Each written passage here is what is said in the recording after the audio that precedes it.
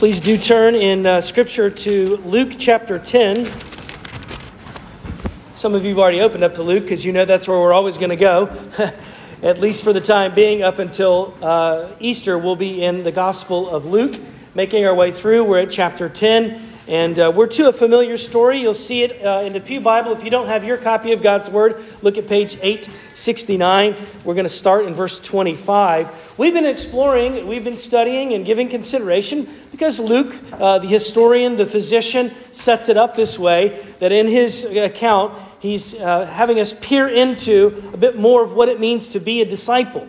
Not just to call ourselves a Christian, but to press in on the question of what is a true disciple, a true follower of Jesus? What does that include? What does that entail? What does it mean when we hear the words of Jesus and we look at the way of Jesus to really press in?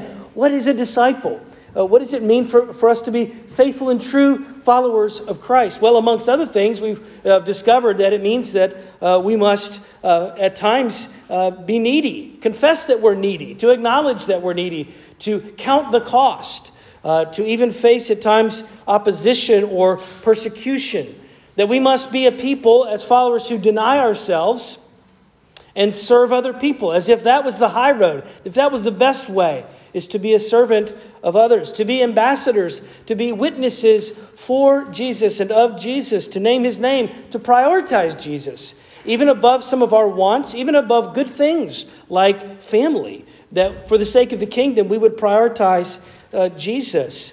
And here he talks about, Luke is directing us towards what Jesus would say about how followers ought to be a people of love. Love, of course, is an affection, and of course it's also an action.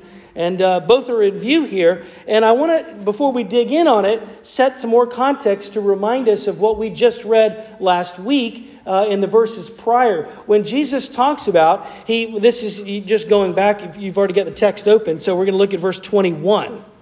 Because he prays this before the Lord. He says, in the same hour, Jesus rejoiced in the Holy Spirit and said in his prayer, I thank you, Father, Lord of heaven and earth, that you have hidden these things from the wise and understanding and have revealed them to little children. Now, the Bible is pro-wisdom, okay? The Bible is very much pro-understanding. But what is he saying here? That he has hidden those things. It's the people he's referring to who are proud, who are intellectually proud of their wisdom and understanding. And that inhibits them. That causes them to be blind even to it at times. And he's commending to them the simplicity of faith in children. Similar to when Jesus says, I didn't come for the righteous, I came for sinners. Oh, I guess we don't have to be righteous and holy. Jesus was a friend of sinners. No, it's not saying that. It's saying Jesus didn't come for the people who were self-righteous. He came for the people who humbly acknowledged and knew that they were sinners in need of grace, if that makes sense. Hopefully it does. Well, let's stand up and let's read this familiar account. Beginning, look with me at verse 25. Hear this. This is the word of God. And behold, a lawyer stood up to put him, Jesus, to the test, saying, Teacher, what shall I do to inherit eternal life? And he said to him, What is written in the law? How do you read it? And he answered, You shall love the Lord your God with all your heart and with all your soul and with all your strength and with all your mind and your neighbor as yourself. And he said to him, You have answered correctly. Do this and you will live. But he, desiring to justify himself, said to Jesus, And who is my neighbor? Well, Jesus replied, A man was going down from Jerusalem to Jericho, and he fell among robbers who stripped him and beat him and departed, leaving him half dead. Now by chance a priest was going down that road, and when he saw him, he passed by on the other side. So likewise a Levite, when he came to the place and saw him, passed on the other side. But a Samaritan, as he journeyed, came to where he was, and when he saw him, he had compassion. He went to him, he bound up his wounds, pouring on oil and wine, and then he set him on his own animal and brought him into an inn and took care of him. And the next day he took out 2 denarii and gave them to the innkeeper, saying, Take care of him, and whatever more you spend, I will repay you when I come back. Which of these do you think proved to be a neighbor to the man who fell among the robbers? He said, The one who showed him mercy. And Jesus said to him, "You go and do likewise." This is God's word. Thanks be to him. Would you join me in prayer? You may be seated. Father, please send Holy Spirit to open our minds and our hearts and our ears and our eyes, maybe in a fresh way, because this is a familiar parable. And if we really press in, we know that these words are challenging, but you intend them to be for us life and wisdom. Would you bring us, please, both conviction and comfort? I pray that you'd give us love when we look at our neighbors, and you would give us suspicion when we look at ourselves, and you would give us courage when we look at Jesus. We pray in his name. Amen. This past week, a pastor friend of mine who wanted to see the South Shore before he left, he was doing an interim work at Christ the King in Cambridge. And he came down, and I decided to take him to lunch. And we drove over to Scituate, and I wanted him to see the water and the lighthouse, and we were going to have lunch together. And so we did. And as I was driving over the bridge on 3A, I was just astounded as I crossed over what normally looks like a river, the North River, actually looked like just part of the bay because it was so flooded. It was high tide. There was water everywhere. Obviously, the melting of all the snow and it was going on. And that time of day, it was just covered up. And then as we left lunch, we had lunch down near the water. We were driving back, and you could see there's just turbulent water out on the ocean. And it wasn't until the next day, this was earlier in the week, the next day, my friend reaches out to me again. "Hey, did you realize what happened in Scituate? Off the coast in the water? At the same time we were having lunch, there was a water rescue." And he read about it in the New York Times. Evidently, there was a lady who was working on a Zoom call. Her name's Pat Hart. She's in Marshfield, and she's looking into the Scituate Harbor, to the water outside of Scituate. And she's on a Zoom call on the second floor of her house, and she sees these fishermen who are in a 55-foot boat. The meeting continues on, and then she looks up at a different point and realizes that boat's not there anymore. These were These are fishermen who were dragging for clams, and they must have caught the bottom. And this 55-foot boat began to capsize and sank. And she didn't see it this time, so she immediately thought something was wrong. She told her boss, "Hold on," called 911, and started to inquire. And they sent rescue for these guys who had already been in the water for 45 minutes with no life vest on, and they were about to die of hypothermia. Well, the Scituate chief of the fire department, Chief Murphy, says she must have looked up at the right time, he said. The stars were aligned for these gentlemen being alive today. We love these stories, right? This is what we call a modern day Good Samaritan story, right? And we love these stories. I mean, for good reason, right? We love it when we see, of course, I wouldn't say the stars that aligned as if it were like this is like an astrological, lucky day for these guys. No, it was the mercy of God working through people made in God's image to do acts of kindness. It's a beautiful thing. And we love a Good Samaritan story, and we're familiar with it. And it even has that name, right? Because of this particular story and this parable. For good reason. But what if this is not primarily a parable about social concern or being kind to needy people or associating with those who are different? I'm not saying it's less than that, but what if it's more than that? What if there is something of life and of love that is deeper and bigger that we should see? I just put together here 3 headings. They're listed there in the order of service to make our way through and to kind of break this all down. The first thing that we see is the curiosity of the lawyer. The second thing we see is the concern of the Lord. And the last thing we see is the compassion of the Samaritan here in this account. The curiosity of the lawyer. The lawyer, by the way, another way of identifying them would be a scribe. These would have been, part of akin to the Pharisees that were experts in the law. They were religious scholars. They know God's law. Unfortunately, they've also added to God's law and layered on things on top of it, traditions. They can tend to be very strict and legalistic. The lawyer is inquiring and he's somewhat respectful, by the way, because in verse 25 he does say, rabbi, which is teacher, a respectable term of honor to him. I'm curious about this eternal life thing. How am I, in essence, part of the resurrection and peace with God and inherit that eternal life? Jesus, as he so masterfully does always, answers this question, an important question, with a question. Thank you. Yes, you're awake. Good. He answers with a question. What does the man reply with? He says, well, what's your take on the law? And the man replies with the Shema. And in Hebrew, the people of God would have known. And he takes and he quotes from Deuteronomy 6 and Leviticus 19 when he says, what? Love the Lord your God with your whole self. Love your neighbor as yourself. The summation of the law and the Shema are these two things. And Jesus commends him. He says, yes, okay. Verse 28, you have answered correctly. Do this and you will live.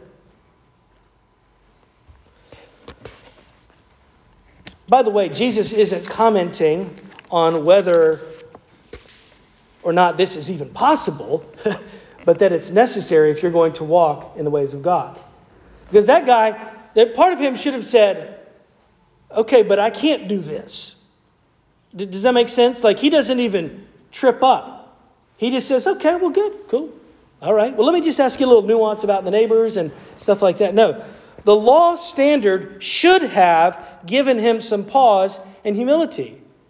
It's just not possible. I've already failed the law. I've not loved God with my whole self. But at 2 points here, I think Luke gives us a glimpse into this man's heart. It's almost as if Luke wants us, as we hear Jesus interacting with him, he wants us to see this man, this scribe, this lawyer, as Jesus sees him. And there's 2 places that it pops out. The first is, it was recorded in verse 25. It says he wanted to put Jesus to the test. He wants to trip him up or reveal him in some way, stump him. Regardless of whether that's entirely the case, we don't exactly know. The second indicator that Luke gives us is verse 29 when it says, desiring himself, look again at the text, desiring to justify himself, he said to Jesus, and who is my neighbor? We know what it's like to justify ourselves. But, I'm so sorry, you just don't understand. I meant to. It's not like what it looks like. It's not that bad. Have you ever done any blame shifting? This week? Okay. You know what this sounds like? We want to justify ourselves, either to look good or to minimize to compare or to shift blame, as I mentioned. He wants to justify himself, so he's kind of sorting this out. There's a little bit of, conscience maybe stirring here. He's curious, but he's not humble. He's not desperate. He's still self-referenced. New Testament scholar Howard Marshall puts it well when he says, this man, the scribe, seemed more concerned with critiquing Jesus than having eternal life. Eternal life is not a passion of his soul, but a topic for debate. He's not wanting to satisfy a crying need, but to engage in a battle of wits. The law expert had the right question with the wrong motive. The law expert had the right question with the wrong motive. By the way, that wasn't Howard Marshall, that was Dale Ralph Davis, another commentator and scholar. So what's Jesus concerned about, right? We know what the curiosity is. We see that. It's not an entirely wrong question that the law expert, the scribe, wants. But what is, my next heading, what is Jesus concerned with? What is the Lord concerned? Well, Jesus is always concerned with the law. The law of God is not arbitrary, right? We read that earlier. It's intended for us. It gives life. It reveals the character of God. It's not random. It's not silly. It's not shallow.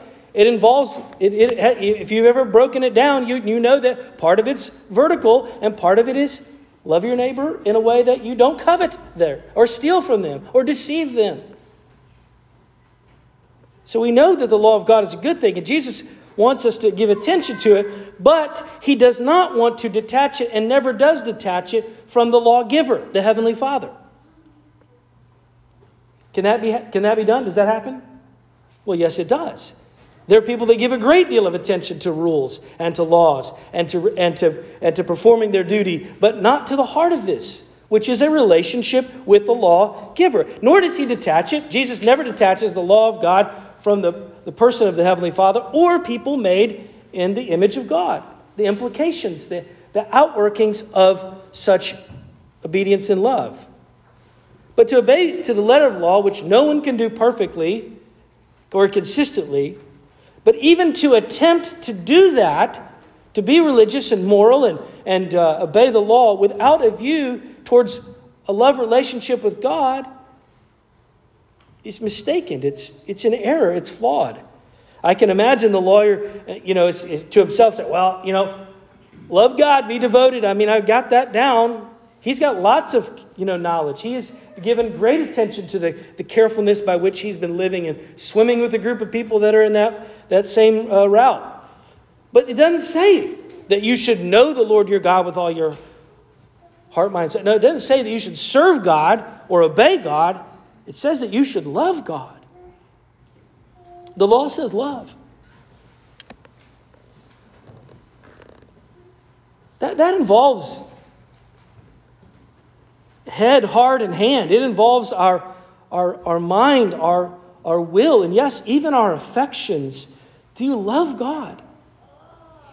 I mean, do you have affection for the Heavenly Father? But the lawyer wants to focus on the first part. The first commandment is to love the Lord your God. After all, that's the most important thing, right? Let's get that done. And then that neighbor thing, that love your neighbor yourself, that is the second great commandment.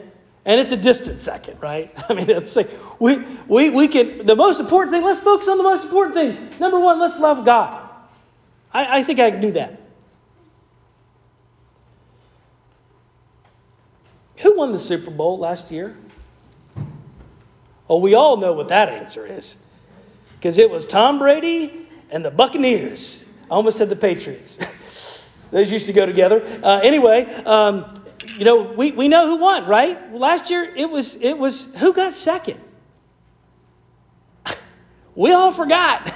It was the Chiefs, and it wasn't even a close second. It was a blowout, right? It was a distant second. Nobody wants that place. That's not what's going on here. It's not second place, meaning it's a distant second or less important or can be set aside. No, that's not what second means at all. It's more like the Boston Marathon. Okay? One of my Old Testament professors, when he was teaching on the law and the summation of the law and these two commandments, he used this analogy. Now, we all know that there are people that compete in the Boston Marathon in wheelchairs, and they are incredible athletes. But to run in the Boston Marathon, you have to be able to walk. This is going to sound very obvious, but just track with me for a moment, right? You can run the Boston Marathon, but you've got to be able to walk to run the Boston Marathon. But you cannot win the Boston Marathon without running. Running, to follow along with my analogy here, is loving God. But you cannot do that without walking, which is loving your neighbor. So you cannot love if you cannot love your neighbor, then you're not running, you're not even walking. Does that make sense now? They're conjoined. It's both of these things. It's not second place in the sense of runner-up, less important, easily overlooked, often forgotten, distant. They're conjoined together. Does Scripture support this elsewhere? Well, it sure does. Because in 1 John chapter 4, it says, if anyone, verse 20, if anyone says, quote, I love God, but hates his brother, is a liar. For he does not love his brother whom he has not seen. For he who does not love his brother whom he can see cannot love God whom he has not seen. Did you catch that? He cannot love God. Those two things can't be together. Of course, then it says, not only it takes it to a whole new level, he says, but not only to love your neighbor, but to love your neighbor as yourself, which is something that we do very well. It comes very natural. We love ourselves. It's remarkable the extent that we will go to serve ourselves, to protect ourselves, to benefit ourselves, to make ourselves happy, to make ourselves look good, to make ourselves, you fill in the blank. Even when we hate ourselves, we love ourselves. I know. I stand in front of the mirror. I hate it that I'm bald, and I hate it that I have werewolf ears. I'm loving myself even as I hate myself. And some of you go to the gym and you look in the mirror and you go, I've been working out for 2 months. For crying out loud, I'm so scrawny. I want to have some guns like that guy over there. You're still loving yourself as you hate yourself?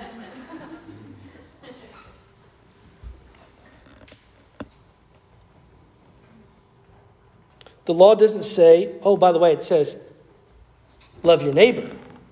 Then it doesn't say, love people that you've gathered very close to you, who like you, who appreciate you, who think like you, who vote like you, who walk like you, who have the same interests as you do, who benefit you. It says, love the people who serve your interests. No, it says, love your neighbor. And the lawyer here, he goes back, of course, to trying to justify himself. And so he says, okay, could we make this definition of neighbor a little more manageable? Right? Could we just kind of restrict the scope of what we're talking about when we say neighbor? What do you mean by neighbor? What is he doing? He's trying to reduce the law of God. Not a good idea. This is where Howard Marshall puts it best. He says, Jesus does not supply information as to whom one should help. Failure to keep the commandments springs not from a lack of information, but from a lack of love. It was not fresh knowledge that the lawyer needed, but a new heart. In plain English, he needed conversion. He needed to be converted to the love and truth of God. Well, let's look at this last thing here, the compassion that we see of the Samaritan. Because this is where Jesus is going to use a parable. I know it's familiar probably to you. By the way, he didn't have to, if you thought about this, he did not need to use a parable. I mean, we can guess Jesus' answer to this question, who is my neighbor, by just looking at Jesus' life. Who does he associate with? The prostitute. He's with the tax collector. He's with the Samaritan woman. We're not clueless on what Jesus would have said in his answer, but he chooses to use a parable. And when he does that, he also chooses carefully who the parties and players are in that parable. If you notice, he chose as his example of those who walked on the other side of the street, a Levite and a priest, both a part of the religious class, the scholars of the day, people that he would have held in high regard. They were his type. And then he chose as the one who comes and ministers, a Samaritan. What is a Samaritan? What does that mean? Well, at the very least, it means it's someone from the region of northern Israel, which is Samaria. But those people were despised. By the Jews, they were viewed as people who had intermingled with the Gentiles. They were considered, to put it in their language, half-breeds. They had their own place of worship, their own ways. They were dirty people. There was animosity that ran both ways between the Samaritans and the Jews. So you think about that, right? The fact that he chose that as the one who is stepping forth in a particular loving way for his neighbor. It's meant to grab this man and to highlight his problems. The road that he's referring to here between Jerusalem and Jericho was well known to be it's a 15-mile stretch or so, and it's known to be a place where there's caves and there's places where people can easily be attacked by a band of robbers, and that's what he has. He's beaten up. The guy's left what? The text says here, half dead. What's the other guy? What are the other guys thinking? I'd love to help, but I just don't have time. He had it coming to him. I know these choices. This is presumably a Jew. These are his. Doesn't matter, but all the more. I mean, this is not. It didn't say that the victim was the Samaritan. It says the man is trying to help him as a Samaritan. He's trying to help someone that would have been perceived as an enemy. What does he do? Well, he loved this man. He loved this man with his money. He loved this man, and maybe this is even more important. And that 2 denarii it's not a small amount of money. This is like, he's putting this man up for like a month. I mean, it's a lot or more. But hear this. Think about this. his time. He set aside time. He delayed. He delayed what he had. His schedule is on hold. And this is indeed a beautiful thing. He's willing to go even above and beyond. Tell me what I owe when I come back, what he needed when I come back. And we'll take care of these things. This is loving his neighbor. It is beautiful. It is compelling. It should press us. But like I said at the beginning, what if this is not primarily a tale of philanthropy or social action and associating with people who are needy? Most people think that. And you know why they think that? Because they begin reading this text at verse 29. Who is my neighbor? But that's not how the text works. Luke didn't write it that way. We have to go to the context, which is verse 25. Teacher, what shall I do to inherit eternal life? Do you understand? The issue here is not the identity of the neighbor, but the matter of eternal life. The point is not be like the Good Samaritan. The driving point is not be like Jesus. The law of God, the summation of the law and love, gives us life that we can walk in. But the road of salvation and to inherit eternal life, it's a deeper matter of the heart. It's only to the extent that we realize that we do not fulfill God's law of love vertically or horizontally, nor can we, that we come to the place where we realize that any prospect of our ability to love has got to come from God. And I am needy to this end. I am not able. I have reached the end of myself. It's one thing to love people who are lovely, who benefit us, but again, that is self-love. To love this way, to love sacrificially, to love to this extent, with our whole self, and as we love ourselves, is coming in contact with the love and the forgiveness and the compassion of Jesus. You see, the passage that I read, remember, you can't say you love God and hate your brother, is 1 John 4:20. But just before that, it says in 1 John 4:19, we love because He first loved us. And how does Jesus love? Well, like this man, with compassion, without prejudice, which is lurking in all of us, not begrudgingly, but generously, with compassion, He loves. Jesus lays down His time. Jesus lays down the praises of heaven. Jesus leaves the comforts of heaven and enters our world in the name of love to even lay down His life for people who are not lovely. That is us. My friend who I had lunch with this week, Clyde, pastor, he has this turn of phrase that he reminds people of all the time, and I think it's important. It's not what you have done. It's not what's been done to you. It's what He has done. What He has done. And what He's done for you in Christ. It's very easy to get tripped up in whether it's the traumatic realities of what has been done to you,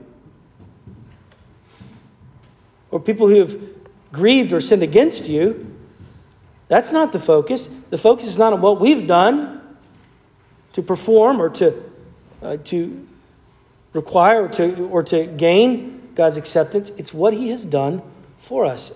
And then we flow from there into our response of love for God and neighbor. Well, I think we need some help. So why don't we pray? I'll give you a few moments. You take a few and pray, and I'll lead us close.